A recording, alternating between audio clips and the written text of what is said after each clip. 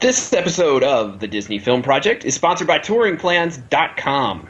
Head over to TouringPlans.com and use their tools to save yourself time and money when you are at Walt Disney World or Disneyland. You can use the Lines application on your mobile phone, use the crowd calendar to figure out which parks to hit which days, or use the Touring Plans to save time and money waiting in line. TouringPlans.com is the sponsor of this episode of the Disney Film Project.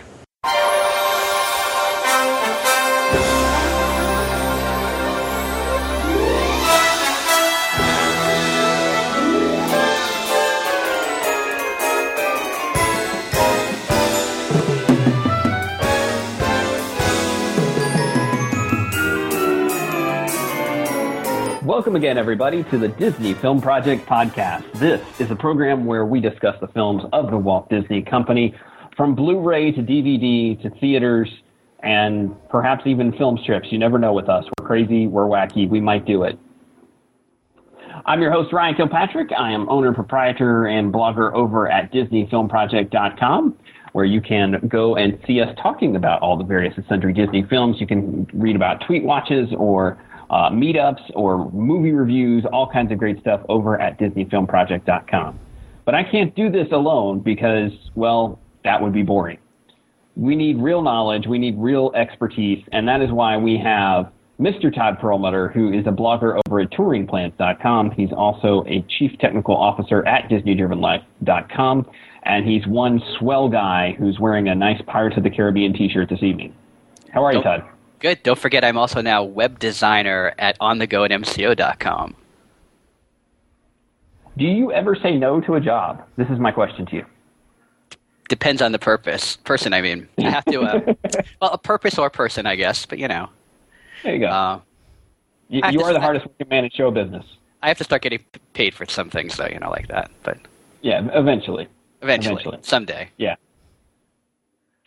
We also need someone to make Todd and I stick to our points and do things properly, and that person is one Cheryl Perlmutter. She has years of experience doing so with Todd, and she's getting trained well to do so with me, as she is the producer of the program, edits the show. You can read about that when you follow her on Twitter at CherylP3, or go over to her blog about.me/CherylP3. How are you this evening, Cheryl? I'm currently dry, although I was not earlier. I took a ride on Cali River Rapids today. It was a great thing to do in the middle of the day, is go drive over and take a ride on Cali River Rapids. That's the kind of thing you can do when you are local to Walt Disney World, right? Yep. Lucky you. Normally, our magnificent trio is joined and made into a quartet by the lovely and talented Miss Brianna Alessio, who you can read over at Adventures of Brie at adventuresofbrie.blogspot.com, or you can check her out over at DisneyDrivenLife.com. She is a hard-working woman. She is trying hard to join us for some future shows, as she is working to make some money so she can move down to Orlando and be able to go ride Cali River Rapids in the middle of the day, just like Cheryl did. So she will not be joining us this evening. So you're stuck with the Fantastic Trio. The Fantastic Four will return soon. But since we are discussing Disney films, we decided to go to some of the latest Blu-ray releases and see what's on the agenda. And just recently, we had The Princess Diaries and The Princess Diaries 2 released on Blu-ray. So we've already discussed The Princess Diaries. But seeing as how it was just recently, National Princess Week or International Princess Week? National Princess Week. National Princess Week. We decided to discuss The Princess Diaries 2 in tonight's program, starring Anne Hathaway, Julie Andrews, etc. Wait. I have a question. Yes, we live in the United States, right? Yes, we do. Have we ever had a princess? My daughter's a princess. Yes. I mean a royal princess. Oh, probably not. No. So why do we have a National Princess Week? Because Disney has good lobbyists. Okay. I can accept that. Strangely. That actually makes more sense than any other explanation that I could come up with. I also want to point out to everybody that it was episode 31 of the podcast where we did the Princess Diaries. In case anyone wants to go back and listen. Stop now, pause, go back, listen to that, and then come back here and listen. Yes, go back and listen to that show because there's many similarities between The Princess Diaries and Princess Diaries 2. Mostly the cast. As I mentioned, Anne Hathaway comes back as Mia, Julie Andrews comes back as her grandmother, Hector Elizondo is back, Heather Matarazzo is back as Lily, Gary Marshall, the director, is back. Although I don't think he produced this one entirely in San Francisco, so he didn't have to leave his house. like he did with the first film. I think he might have actually gone on location this time. But he brought his whole family with him. Of course he did. Because his grandkids are all there again. Yes, absolutely. If you don't know what we're talking about, go listen to the old show. But basically, Gary Marshall did the entire first movie in locations that were within driving distance of his house. All right, so the setup with Princess Diaries 2 is, frankly, not as good as Princess Diaries, I would say. That's my personal opinion. I don't know if Todd shares that, but or Cheryl, what you guys think. I definitely don't share that. Okay. It's a good story, but it's not nearly as good, and it doesn't flow nearly as well. It's cliche to me, I guess. That's where I'm coming from. Not that the first one's not, right? That you find out that you're a princess and wonderful things happen.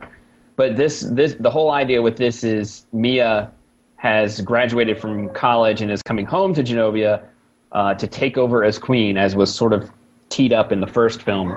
Right. But she has to marry in order to take the throne, and she has only a certain amount of time, 30 days, to do so. Yes, they give her 30 days. Now, it's important to note that this takes place 5 years later. She's actually graduated from Princeton, right? Yes, the Woodrow Wilson School at Princeton. Yes. Yes. I did want to know the plot hole I found. And I'll say this early because that way we can just go through the plot hole I found.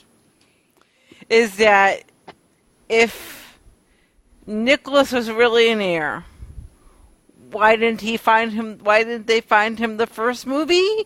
Because that was my only plot hole.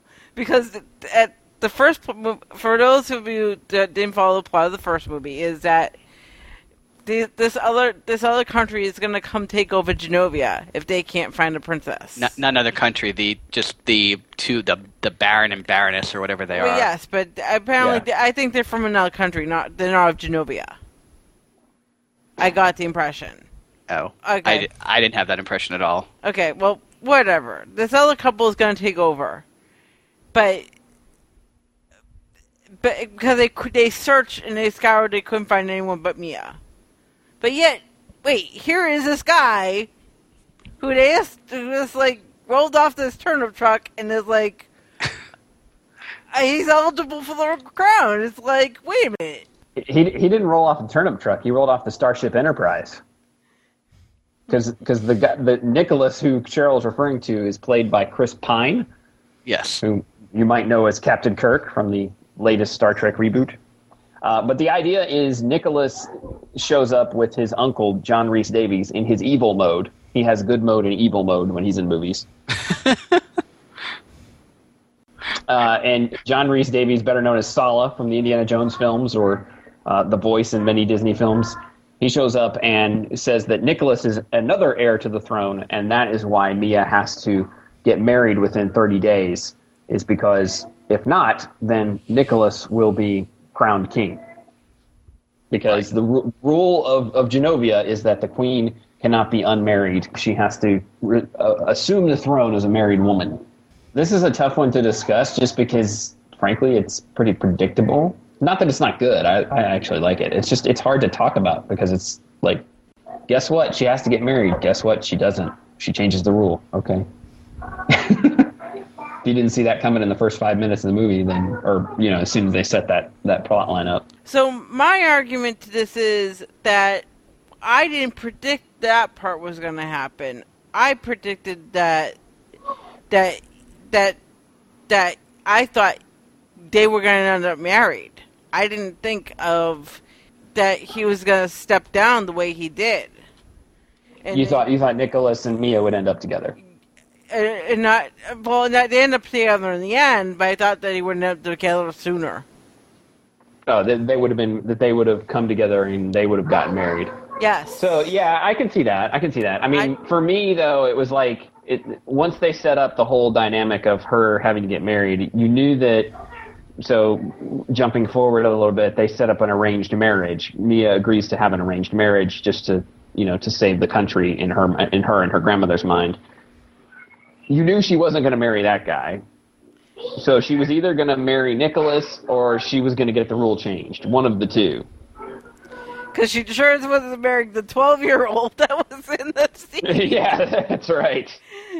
Although, so, Todd, Mr. Math. Mr. Math. How old would have... I know they obviously disregarded Prince William because he was heir to his own throne. Yes. How old would Prince Harry have been? Would he have been marrying age? What is there, 4 years difference there, I think? Something like that. I have no idea. Yeah, I have no idea. It wouldn't. I'm not the royal family guy. Again, he's still in line for another throne, so no, I don't Prince know. Harry wouldn't have been because Prince William is in line. Yeah, well, but he becomes a prince regent when his brother steps in, right? Isn't that what happens? Okay, so I guess we don't know anything about the monarchy. Don't care. I think that's what we're saying here. Yes, but I do wonder that fact is why wasn't Prince Harry mentioned? Maybe he was too young, possibly, or maybe like Todd said, maybe he wasn't eligible. Although the show shown him and said, oh, he's not eligible either. Yeah, because they do when they're looking for the eligible bachelors that Mia could possibly have an arranged marriage with. They do mention Prince William, and of course everyone's very excited about it, except for the fact that he can't do it because. But they point that out. They just wanted to see his picture, right? So. Yes, pretty much. I mean, Cheryl, so your point is why didn't they have Nicholas on that list? Prince Harry. Oh, Prince Harry? I don't know. Yeah. But actually, I guess I just made a good point. Why wasn't Nicholas himself on that list? I mean, technically, he would be in the list of eligible bachelors that could marry her, right? Well, because he's a creep. That's why.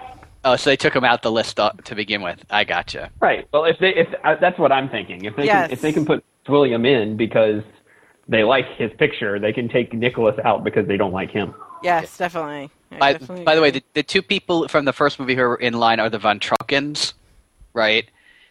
And they're so Cheryl made a really good point to last night. We're watching it, which is what she was saying before, is that the Von Trunkens were going to get the throne if Mia didn't in the first movie, and now there's this guy that's stuck between Mia and the Von Trunkens, and it doesn't make any sense.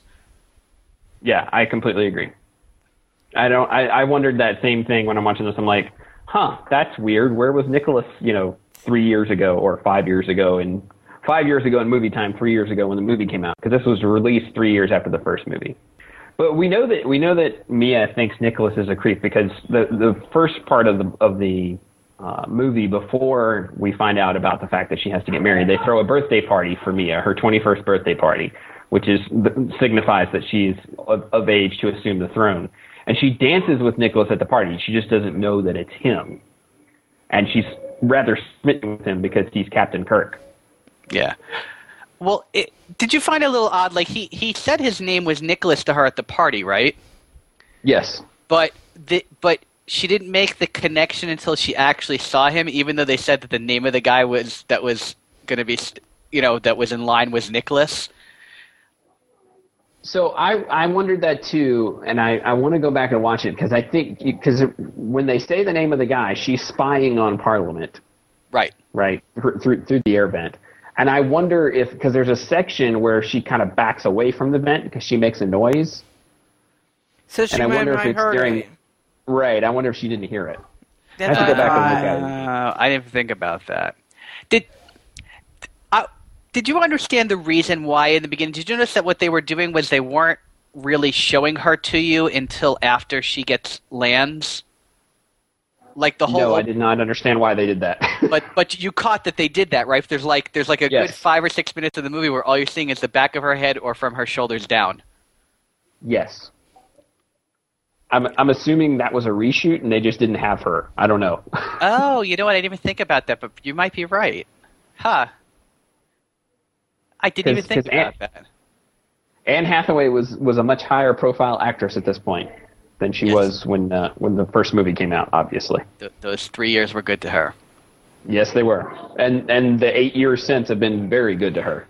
So Mia spies on Parliament. They find out that she has to get married within 30 days. And the setup becomes Queen Clarice, Dame Julie Andrews, I might add, invites Lord Devereux to stay at the palace, that being John Rhys-Davies in his evil mode. That's Nicholas, and Viscount Mabry, who is John Rhys-Davies in his evil mode. Yes. Both of them to come and stay at the palace so that they can keep an eye on him. And this is where Mia discovers that it was Nicholas that is the potential heir to the throne, and she stomps hard on his foot, which prompts Dame Julie Andrews, or Queen Clarice, to say that as the queen, she disapproves, but as a grandmother, she was very happy with her actions. I did like that conversation, too. So here's the thing, right? It's because I know we really haven't moved past this whole beginning section yet, and people are probably going, why do you guys keep dragging it on? But hear me out. So did they actually know that she had to marry somebody to become queen before she figured it out? And here's the reason why I asked this. At her 21st birthday party, she's being made to dance with all the bachelors.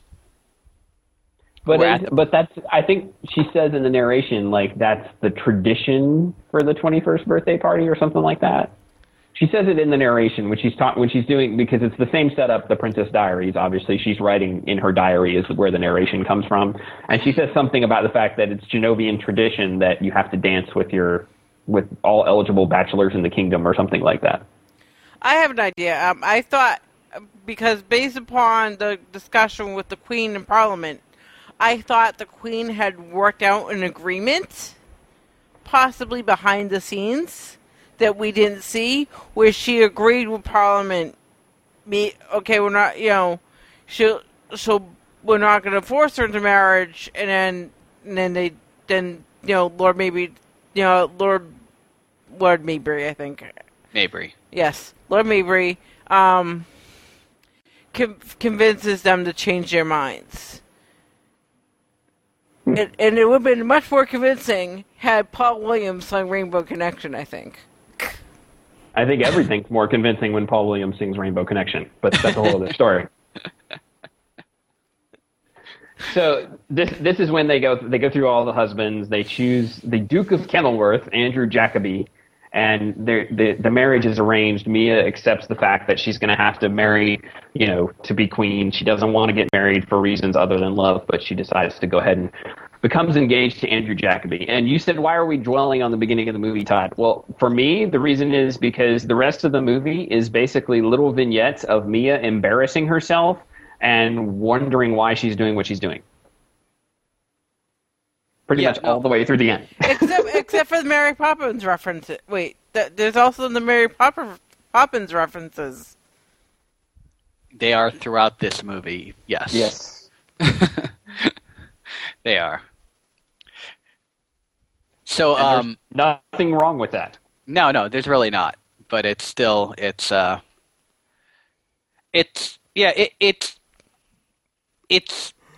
all the build-up is to this point, I agree, and then, you're right, it's just kind of why did we spend a lot of time not just getting to the marriage? Not just having it happen. Right. I tend to agree with that. It's all these different, basically it's all these different ceremonies or parties or events where Mia is supposed to be on display, basically. Right. So the first one of them is she's supposed to ride side saddle and inspect the guard. And she can't ride side saddle, so she has a wooden leg decoy, and then Mabry gets involved and throws a rubber snake out, and that spooks the horse. Her fake leg falls off, and it's hilarity ensues. But that doesn't even happen until after they get engaged. They spend all this time. They spend all this time covering their dates, which I thought were funny because. To me, they're I call them Nixon dates. Why Nixon lost the election because he did the walk on the beach, right? And that's what's going on here is they're doing this walk on the beach, but they've got this entourage with them, which is the Queen, their guards, Jacobi's Andrew's parents, right, and on and on and on. And did you catch that they have a "From Here to Eternity" fall on the beach? Yes, I did notice that. Okay. I mean, it's blatantly obvious. Wildly wrong. Yeah, that's just wrong. And then like the badminton thing was like you're right though. I didn't even think about this until you brought it up. Is like the scenes that are okay. They tell a story, but they're not like contiguous. There's no continuity between them.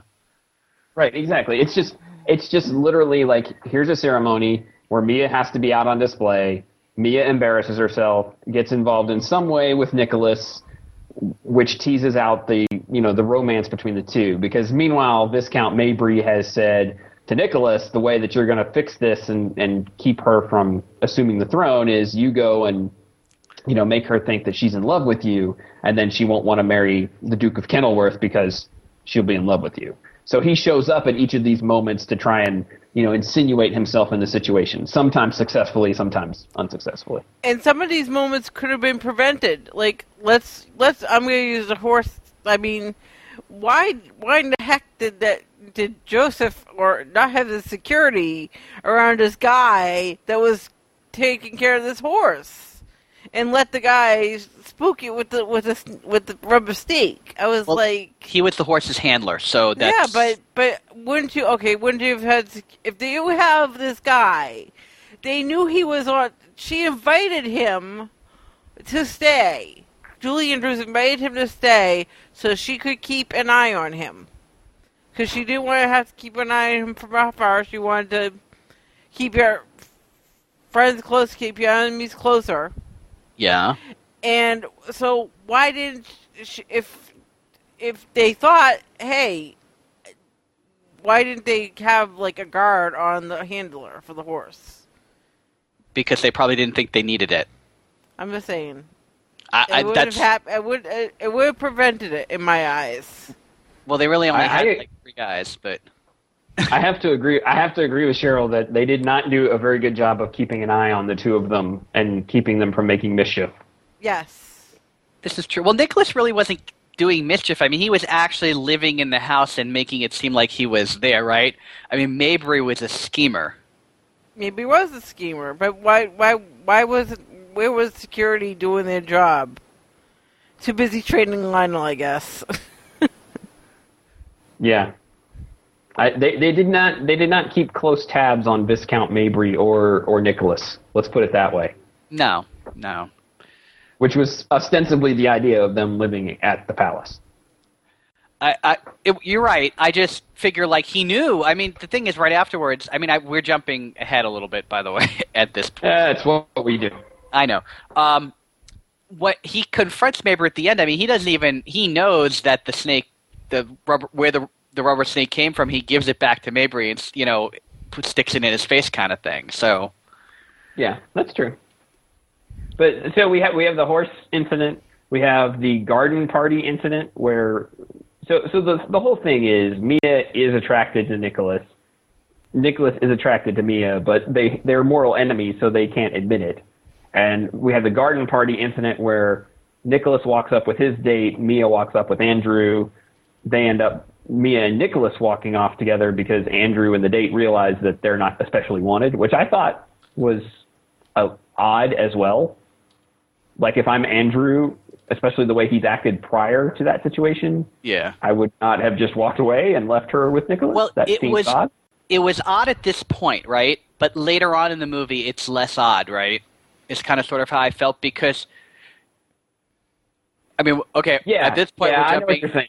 At this point, we're jumping the whole movie, but there's 2 things that occur later on. One is that they have this heartfelt conversation where she's been found with Nicholas, and he's upset by it, but he agrees that he'll still marry her because it's the best thing for the country, right? So they'll do their duty. They'll do their duty and get married, and he convinces her, and she buys into it, and that's what they agree to. And then, but during that conversation, they have a kiss, and she's like nothing, and he's like nothing, and he's like, oh good, I thought it was just me and the whole thing. And then later on, they get married. I mean, there's a marriage ceremony, and they're about to get married, and she breaks it off. Jumping to the end, but this is important for what we're discussing. And he's like, "Oh, thank God," because he didn't really want to get married. And then later on, you see him with the other girl again. Yeah. Yes.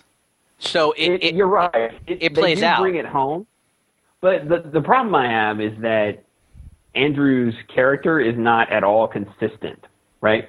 Because at this point, he's c'est la vie, whatever. He lets her go off.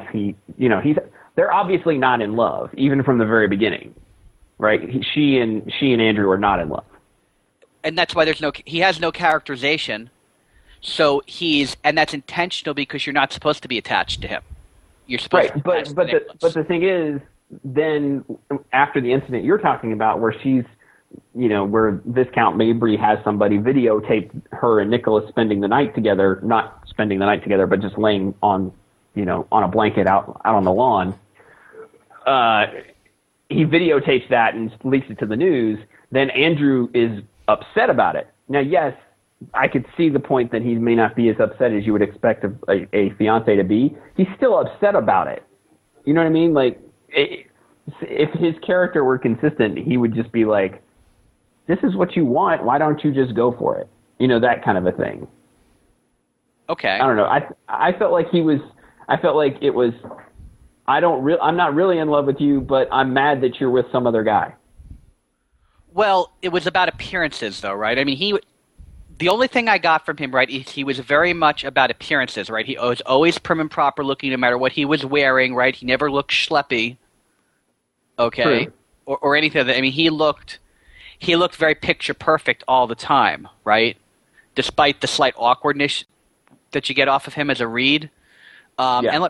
But like I said, the only reason is they don't develop him as a character because he's supposed to be there as the thing that's pushing Nicholas and Mia together, not as the thing that's making them stay apart. You understand what I'm saying? Yeah. No, I get what you're saying. And this is not a criticism, by the way, of the actor. Callum Blue, the actor, I think does a pretty good job with not much to work with. Yeah, no, they just don't give him a character. Yeah. So what do you do with that? You just stand there and you look pretty, and I feel bad for him because you're right, he is a better actor than that. Yeah. So we talked about the garden party where Mia and Nicholas kiss when they go off here, right? And they end up arguing and falling into a fountain, which again, Mia's on display and Mia embarrasses herself. So, and it's because she kissed Nicholas. Yes. The next thing is there's an Independence Day parade where again Mia is on display because it's her and Clarice in the horse-drawn carriage, and this time she doesn't disgrace herself. She actually picks up a bunch of orphans and has them walk with her through the parade because she sees a bunch of boys picking on a little girl. She goes and sort of lifts that girl out and lifts all the orphans out, and they walk the parade route with her, and that's kind of her big moment. It's sort of her big transformation in the movie. Yeah. Well, it's supposed to be. And they mark it, right? Because they play Kelly Clarkson's Breakaway at that point, right? Yes. And so subtlety is the key. That is a good point. Okay, so let's discuss that. There is nothing hidden about this movie. There are no lines to read between. No, none at all. Okay. I mean, everything, like you were saying, the plot is obvious. The characters are everything you expect them to be, and they do it, sometimes in Mia's case, over and over and over again. Yes. Okay. And except this one scene is a standout. To be fair, right, it's actually a really good scene. It's probably the best scene in the whole movie. Not the most entertaining scene in the whole movie, but probably the best scene, the best actual scene in the whole movie. But I agree that this is also, I mean, this is supposed to be a turning point for Mia. And I do like the use of Breakaway in this as well. And I also think that this shows, we had this scene before where Mia has to see like her true colors, and like from the first movie, it was easier because it was high school kids and it was easy to do. So, but I liked it. So I like the scene because it was a way of showing us the true Mia without banging over our heads, although they did, but they didn't. But they kind of just, gave us that glimpse, and then she picked up and did it. And I think she got Nicholas over it too. I think she impressed Nicholas a bunch of that. Yeah, well, he actually seeks her out and tells her that, right? Yeah, he sure does. Because that was part of the argument, is that because she wasn't of Genovia, she didn't understand Genovian citizens. But I think, it points that, no, she couldn't understand, the Genovia citizens. So she just hasn't been given that chance. And she may even understand them better than anybody else, was part of the point as well. Yeah. Well, and I think Cheryl's point about the scene is good because it's I think it points to the main reason why the film does work, which is Anne Hathaway and Julie Andrews. I think with lesser actresses, this movie is terrible. But the two of them bring such good acting and charm to the movie that it makes it turns a mediocre script into a pretty good movie. I agree. The follow-on scene for this as well with the mattress surfing. Yeah. Right? That's actually pretty entertaining as well, right? Yes, because of those two. Because of those two. It's not just because, their interaction is wild. Thinking back to Tron, right? Remember when we discussed Jeff Bridges and the son actor, Garrett right? Hedlund. Right? Yeah, Garrett Hedlund. When they interact, the screen was just pure magic, right? And a lot of the other times during Tron was not as exciting. Exactly.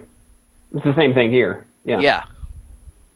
Yeah, it definitely. Well, and that was the strong point of the first movie, right? Was the two of them and their interaction, which was in that sense was odd because it was Anne Hathaway's first movie. Mm-hmm. Here, it's a little more expected, but they kind of ramp it up even a little bit. And I think the way that they play that relationship is fantastic. But like you said, right after the parade, Mia has decided to give away one of the royal palaces and build it into a temporary children's center. So she's getting closer and closer to the people and what they want. But then part of her, pre-wedding festivities is she has to have a bridal shower. She decides to have a slumber party with all the princesses around Europe, including several, young girls. And they do a scene where they surf mattresses down the stairs. And if you ever want to see Julie Andrews stand on a mattress and shoot down the stairs, this is the movie to do it in. Yeah, because she really did. I'm not sure. Did you know that? I did not. Yes. So this scene, she actually did the stunt herself. You looked it up, Todd? I really did. Wow. That's sort of terrifying considering her age. Considering her age, yeah. There's a couple of other important things that go on in there. One, this is where one of the Mary Poppins references is, right? Because she goes, Mia says to her, "I thought you don't slide." She goes, "I don't, but I do a lot of flying." Right. Yes. So I like that. After the mattress sliding, though, she sings a song called "Your Crowning Glory." Right, yes. And this was with Raven Simone. With Raven Simone, which is, first of all, two important things about the scene. One, Julie Andrews had throat surgery a few years before this, and this was literally the first time she sang on screen in like 4 or 5 years. At that point in time, mm-hmm. She actually had no idea if she was ever going to be able to sing again, but apparently she sung this song and she nailed it in one take. Is anyone surprised by this? She's magic. Yeah. She really is. And apparently Raven Simone was so excited to be able to, when they told her she was going to be singing with Julie Andrews, her whole life was basically made, according to her in an interview. It was the defining moment of her career at that point, she felt, because she was on stage and it was her who was chosen to do this, not any of the other people who were around. I can believe that. Yeah, I actually met her around this same time period, actually. Oh, really? When in my old job, I was booking concerts, and we booked her for a concert, and she was about the most gracious person you'll ever meet. very, very, very excited for her, for the fame that she had achieved, but very humble about it as well. Just very gracious for what she had managed to do. So I can completely see that just based on, the 3 or 4 hours that I saw her. Ah, cool. And do you know the girl who gets up on stage with them and does the dancing? Did you know that's Julie Andrews' actual granddaughter? So not only were Gary Marshall's grandkids there, so were Julie Andrews. So it was a big family affair making the movie, is what you're saying? Pretty much, yeah. Gotcha. Good to know. Right. So we have all that take place, and that's the point at which we start heading towards the climax of the film. It's kind of the end of the second act, if you will, or beginning of the end of the second act, because that's the moment we have where Nicholas comes back to Mia and asks her to come and see him one more time, because he basically tells her as she's practicing her archery that he's pretty much going to leave.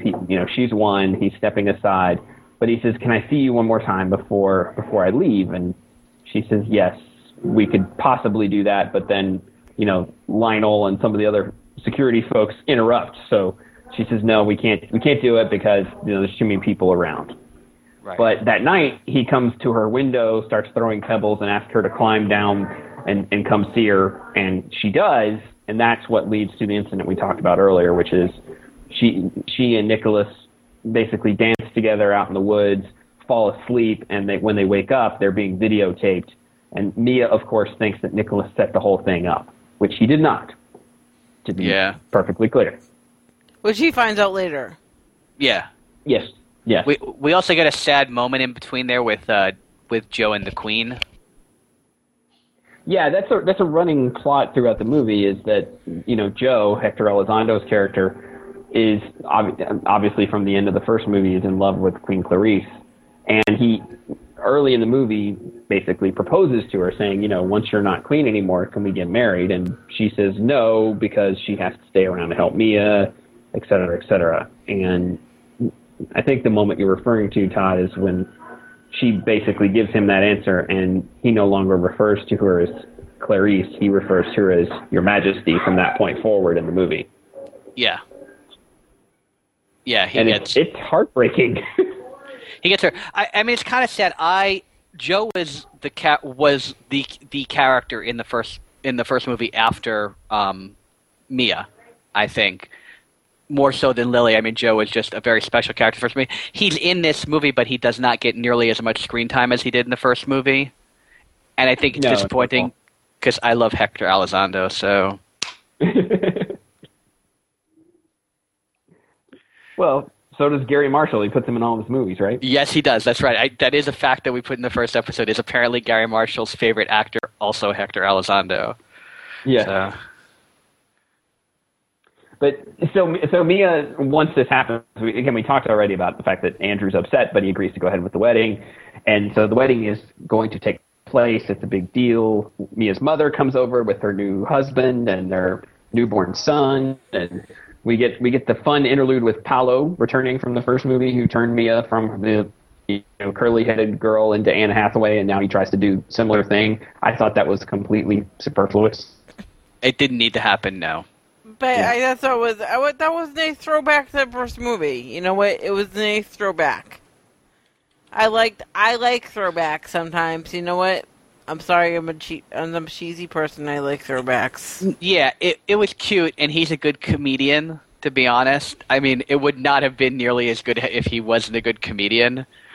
I mean, the line when she goes, "I look like a moose," he goes, "Yeah, but you make all the boy mooses go, rah." And he was also... I don't know if we mentioned this in the Computer Wore Tennis Shoes, that he was actually in Computer Wore Tennis Shoes. He was? Did we not mention that? I didn't know that. I don't recall that.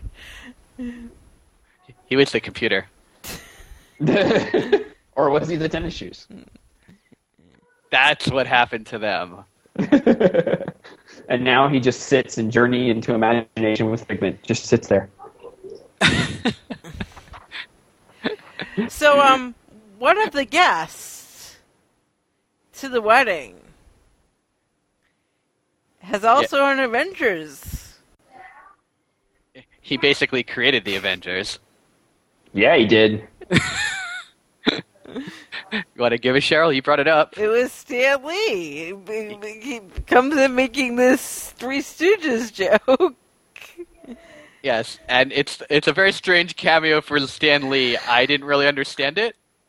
But I was going to ask, do we know why he was in this movie? I couldn't figure it out. I was like, all right. I was fine with it, though, to be honest. I mean, it's Stan Lee. He's really... He likes to make... I mean, he makes cameos. I mean, that's something, you know... He is well known for cameos. He's, like, in every Marvel movie. But the other thing is like, ever since I was a kid... And he used to narrate the superhero cartoons when I was a kid, like Spider-Man and His Amazing Friends, right? With Iceman and Firestar, right? He used to narrate that, and the Incredible Hulk show that was on then too. And his voice is just magic to listen to. It really is. I mean, it's not just about the fact that he created the Avengers. That Stan Lee is just like got that voice. Maybe they knew ahead of time that he was not going to be in X-Men First Class, and they put him in this movie because they had the time machine. That's my only explanation. That's what I'm going with. All right, fair enough. All right. So the wedding is taking place, and we get again, this is where, to me, again, it's cliche, but it doesn't really matter because it's well done. Nicholas rushes to the church to try and stop the wedding, but Mia stops the wedding on her own. She stops the wedding because she finds out from Joe that Nicholas was not responsible for the videotaping. But he uses first his grandfather's old bicycle. Yes. I like the old bicycle. Which I think Todd and Ryan will be converting to a time machine in the near future. Absolutely. And then he trades that for a horse. Don't give up the parts to the time machine, Cheryl. Gosh. It's okay. We can go back in time and edit that out. Go back in time. And by the way, the type of bicycle for people who want to know, that's called a penny farthing, just because of you have the high wheel and the low wheel. That was the type of bicycle it was, in case anybody wants to know. Yeah.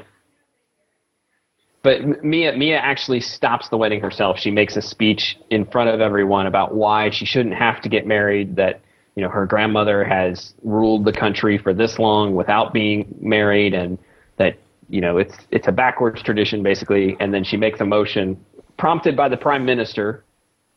She makes a motion to get rid of the rule. Parliament votes to get rid of the rule, and she is then free and clear to become a queen. Yeah. It's important to know that after Mia does her speech, and Parliament does their thing, Mabry tries to speak out, but Nicholas cuts him off. Yes. No, they locked him out. That happens.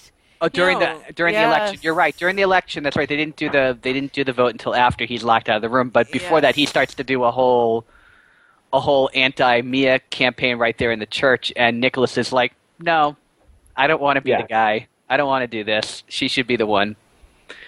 And he has no power at that point. He's like having that freak out moment, and he's very, very good at that as an actor.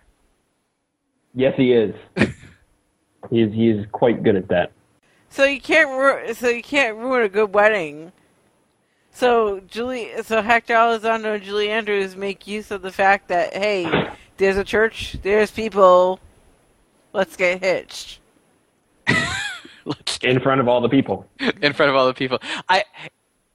It's like you were saying, Ryan, there's a lot of cliches in this. This is the cliche moment as Cheryl gets across, is that if you set up a wedding, regardless of if the people that stand up in front of you initially are the ones that get married or not, there will be people getting married. Just how these movies go. Absolutely. Yeah, that's how it works. It's Joe and Clarice get married, and everybody lives happily ever after. I love the moment where the priest goes, "Finally." Well, actually not so happy, because then Mia has to go through her ceremony herself. Her ceremony herself? What do you mean? Her coronation ceremony. And then she has to shoot the arrow, and then we have another great throwback scene, which is I grin again. I'm a sucker for these scenes. I'm sorry, I really am. But then we have that great throwback scene where she's shooting the arrow by himself, and she goes looking for, Nicholas, and she's like, oh, wait. No, that didn't happen. So, Oh, that's right, because she keeps almost hitting him whenever she's practicing, and then he's the one that actually teaches her how to shoot. yeah. Yeah, We have that, and it's a great throwback scene to early in the movie. Yeah. So the next morning is Coronation Day, and she wakes up and she's like, today I'm going to be queen. And she, kind of freaks out, and she's sitting in that we actually discussed this, as earlier in the movie they had this scene in where the queen is showing Mia how she has to meet with the people in order to get to know them. Oh, yes. Right? Yes. And so they have this whole scene with the chasing the chicken. Yes. And so they're back in that same room, and it's just her because she's just kind of sitting there vegging before the whole thing goes down, and Nicholas shows up. And so they have a very nice conversation because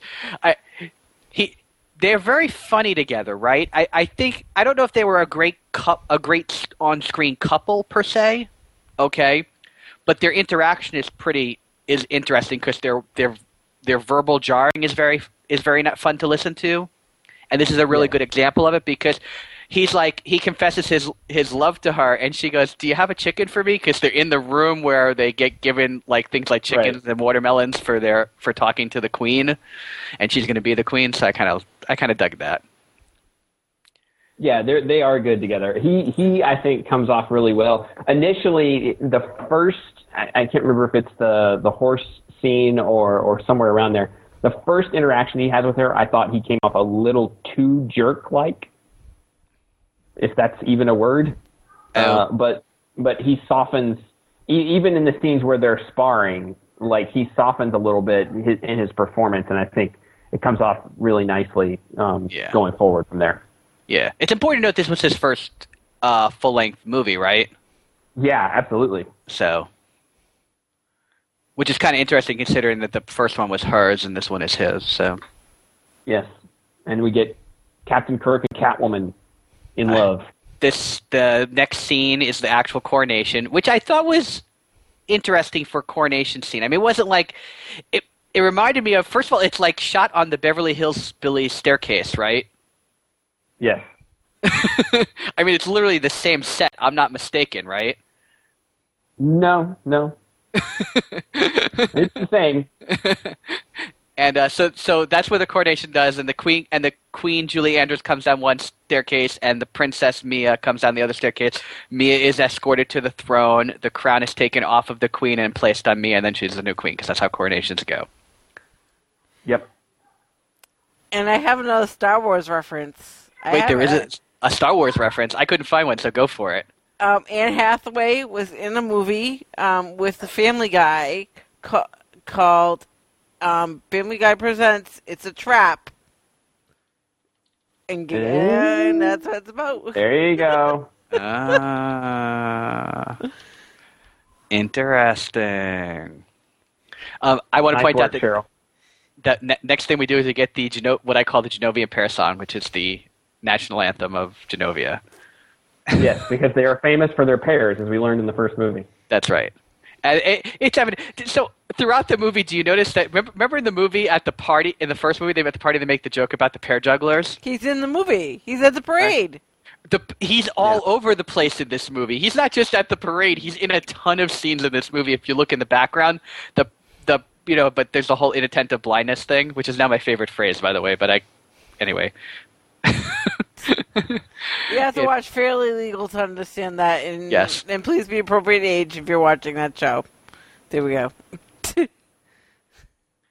And then basically there's a few scenes before the movie actually ends of basically what I call just reform going on in Genovia. I think that's a good way to put it, right? Right. Is you see that there's now female parliament members. You see the orphanage that she was making that was supposed to be temporary becomes a full orphanage, basically. Mm-hmm. And then the movie basically ends. Yeah. Yeah, I mean, it's predictable, right? It's exactly what you think would happen from the get-go. With like Cheryl and I talked about, is she going to marry Chris Pine, or is she not going to marry him, or is she just going to move off of that and get the rule abolished. But it's exactly what you think would happen. It's a happy ending. She's the queen. She makes all the changes, et cetera, et cetera, et cetera. But that doesn't make it bad, right? It to me, at least, is worse than the first movie because there's not as much conflict to it. Even though there is a conflict, the conflict it's almost like they go too deep into making Mia a klutz in this one after they work so hard to make her not one in the first one. Because, like I said, there's like 3 straight scenes where she just embarrasses herself for no apparent reason. Right. There is that. And I kind of sort of, remember we were talking about Andrew before, I kind of sort of felt bad for him at certain points of the movie because, and he even says it himself, right, is the Queen, Julie Andrews, she says to him that you'll never have a dull moment. And he's like, oh, yeah, thank you. Right, exactly. Yeah, so I just wanted to mention, we already talked about Crown and Glory, which is on the album, and Breakaway by Kelly Clarkson also on the album.